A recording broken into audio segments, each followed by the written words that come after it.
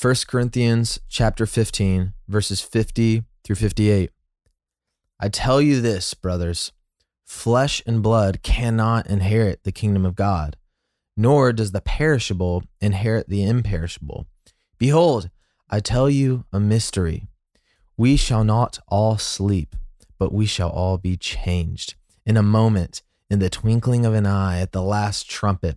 For the trumpet will sound, and the dead will be raised imperishable, and we shall all be changed.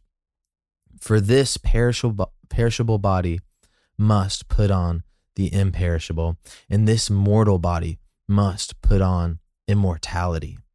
When the perishable puts on the imperishable, and the mortal puts on immortality, then shall come to pass the saying that is written, Death is swallowed up in victory. O death, where is your victory? Death, where is your sting? The sting of death is sin, and the power of sin is the law.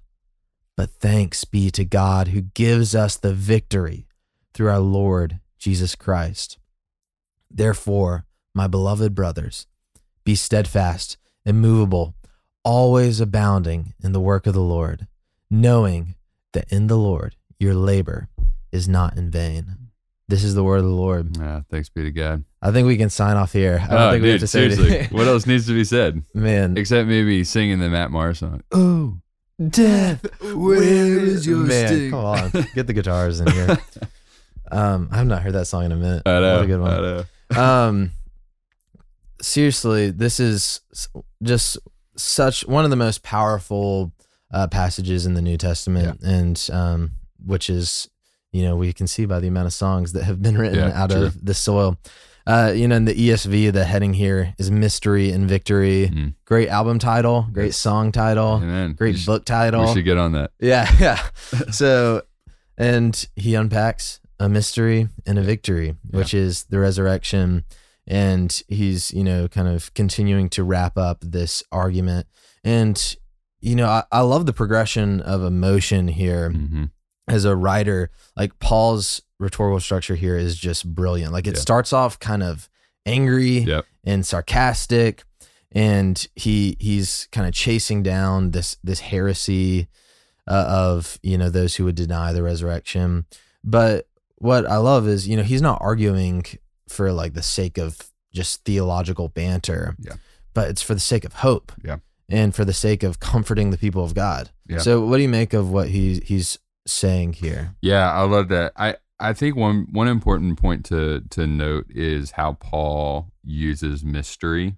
So mystery is not like something that we may never understand. It's just how we would think mystery, define mystery. Like, I just don't know. Beats me. Yeah, exactly.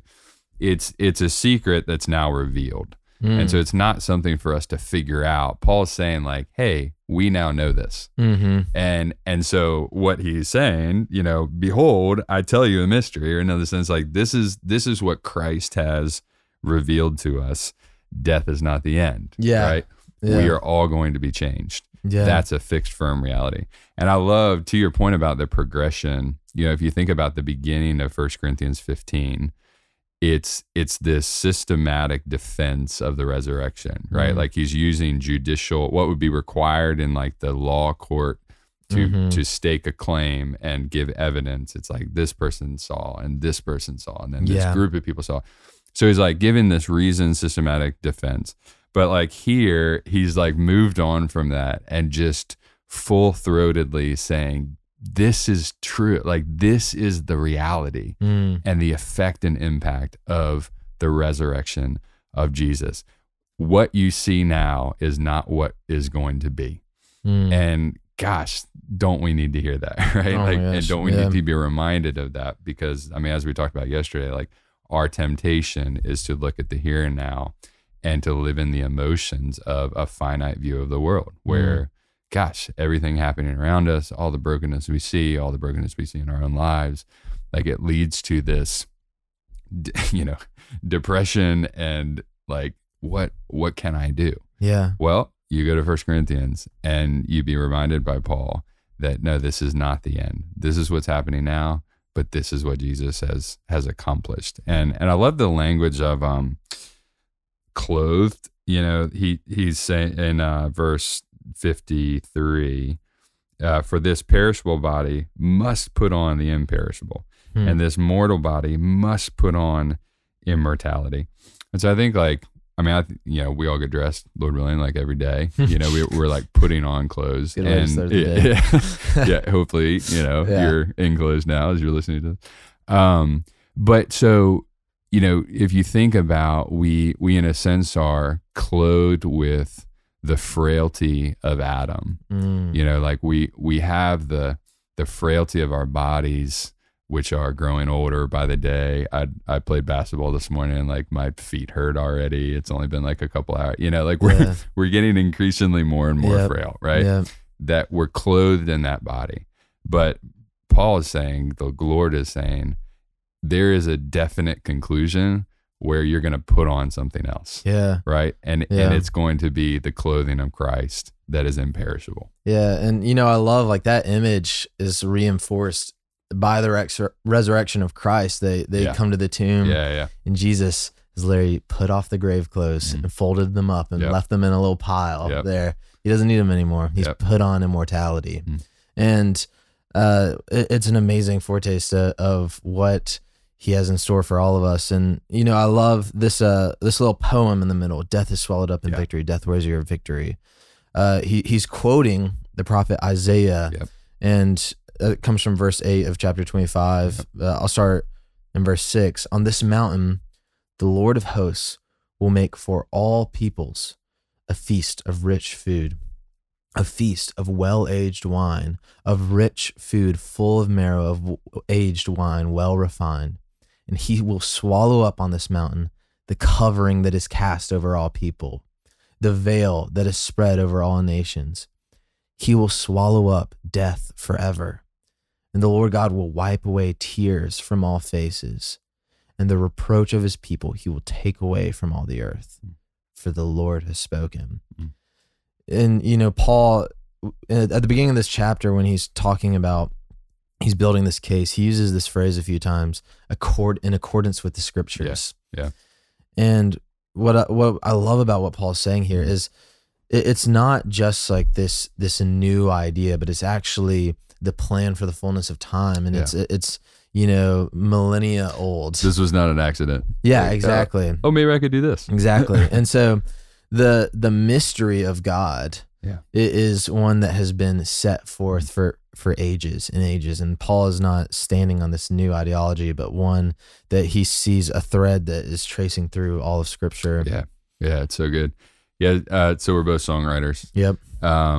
There's this debate of what song or what words you should use, like in songs, and kind of the critique of a lot of like modern songs is that they use the same words, right? And there's a reason for that, right? Like certain words sound good to sing and are good to sing and easy to sing.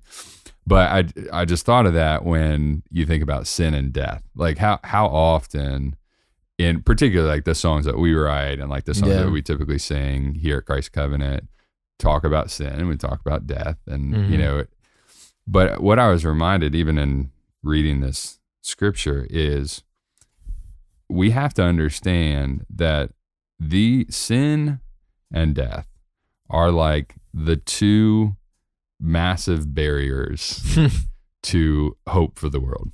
Yeah. Right? Absolutely. Like there's nothing greater, the problem of sin and death, right? The consequence of sin. And so that's like reading this passage, and Paul, I love that you brought it, like it's this poem, because I believe strongly like these truths, they're so amazing that we should read them, we should declare them, we should write poems about them, we should sing them, we should shout them, we should, they're that amazing. And so the fact that we can tell death, like one day, death, where's your victory? Yeah. Right? Yes. That is amazing. It really is. That Jesus is victorious over sin and over death. And so, friend, like if you're listening to this and maybe you've already sinned and you're aware like, gosh, I'm not starting off well today. Remember, Jesus has defeated sin and the consequence of sin being death.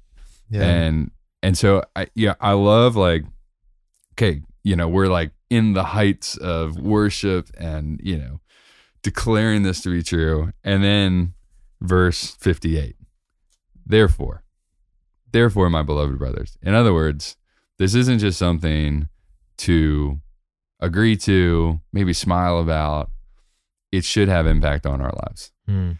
And I love what he says, right?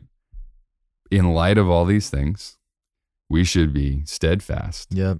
We should be immovable. We should be always abounding in the work of the Lord.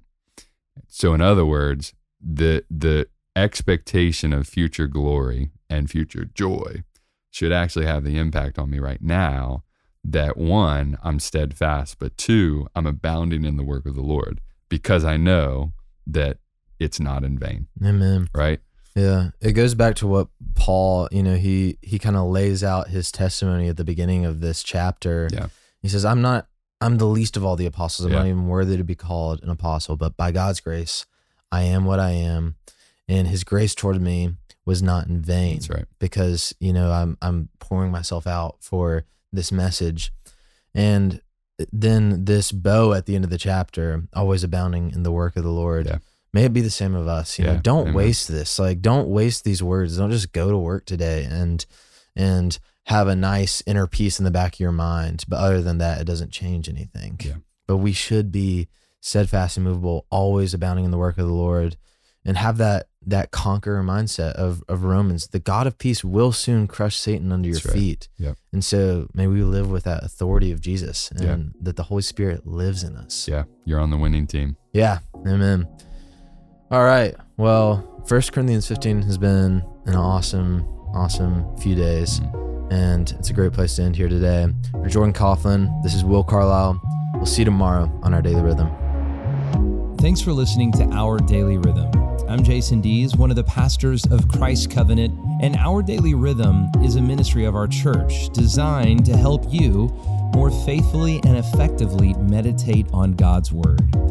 If you ever have a question for us about one of our Bible readings or one of your own Bible readings, please don't hesitate to text us at 404-465-1737. Again, that's 404-465-1737, or email me directly at jason@christcovenant.com. We'll meet you again tomorrow for Our Daily Rhythm.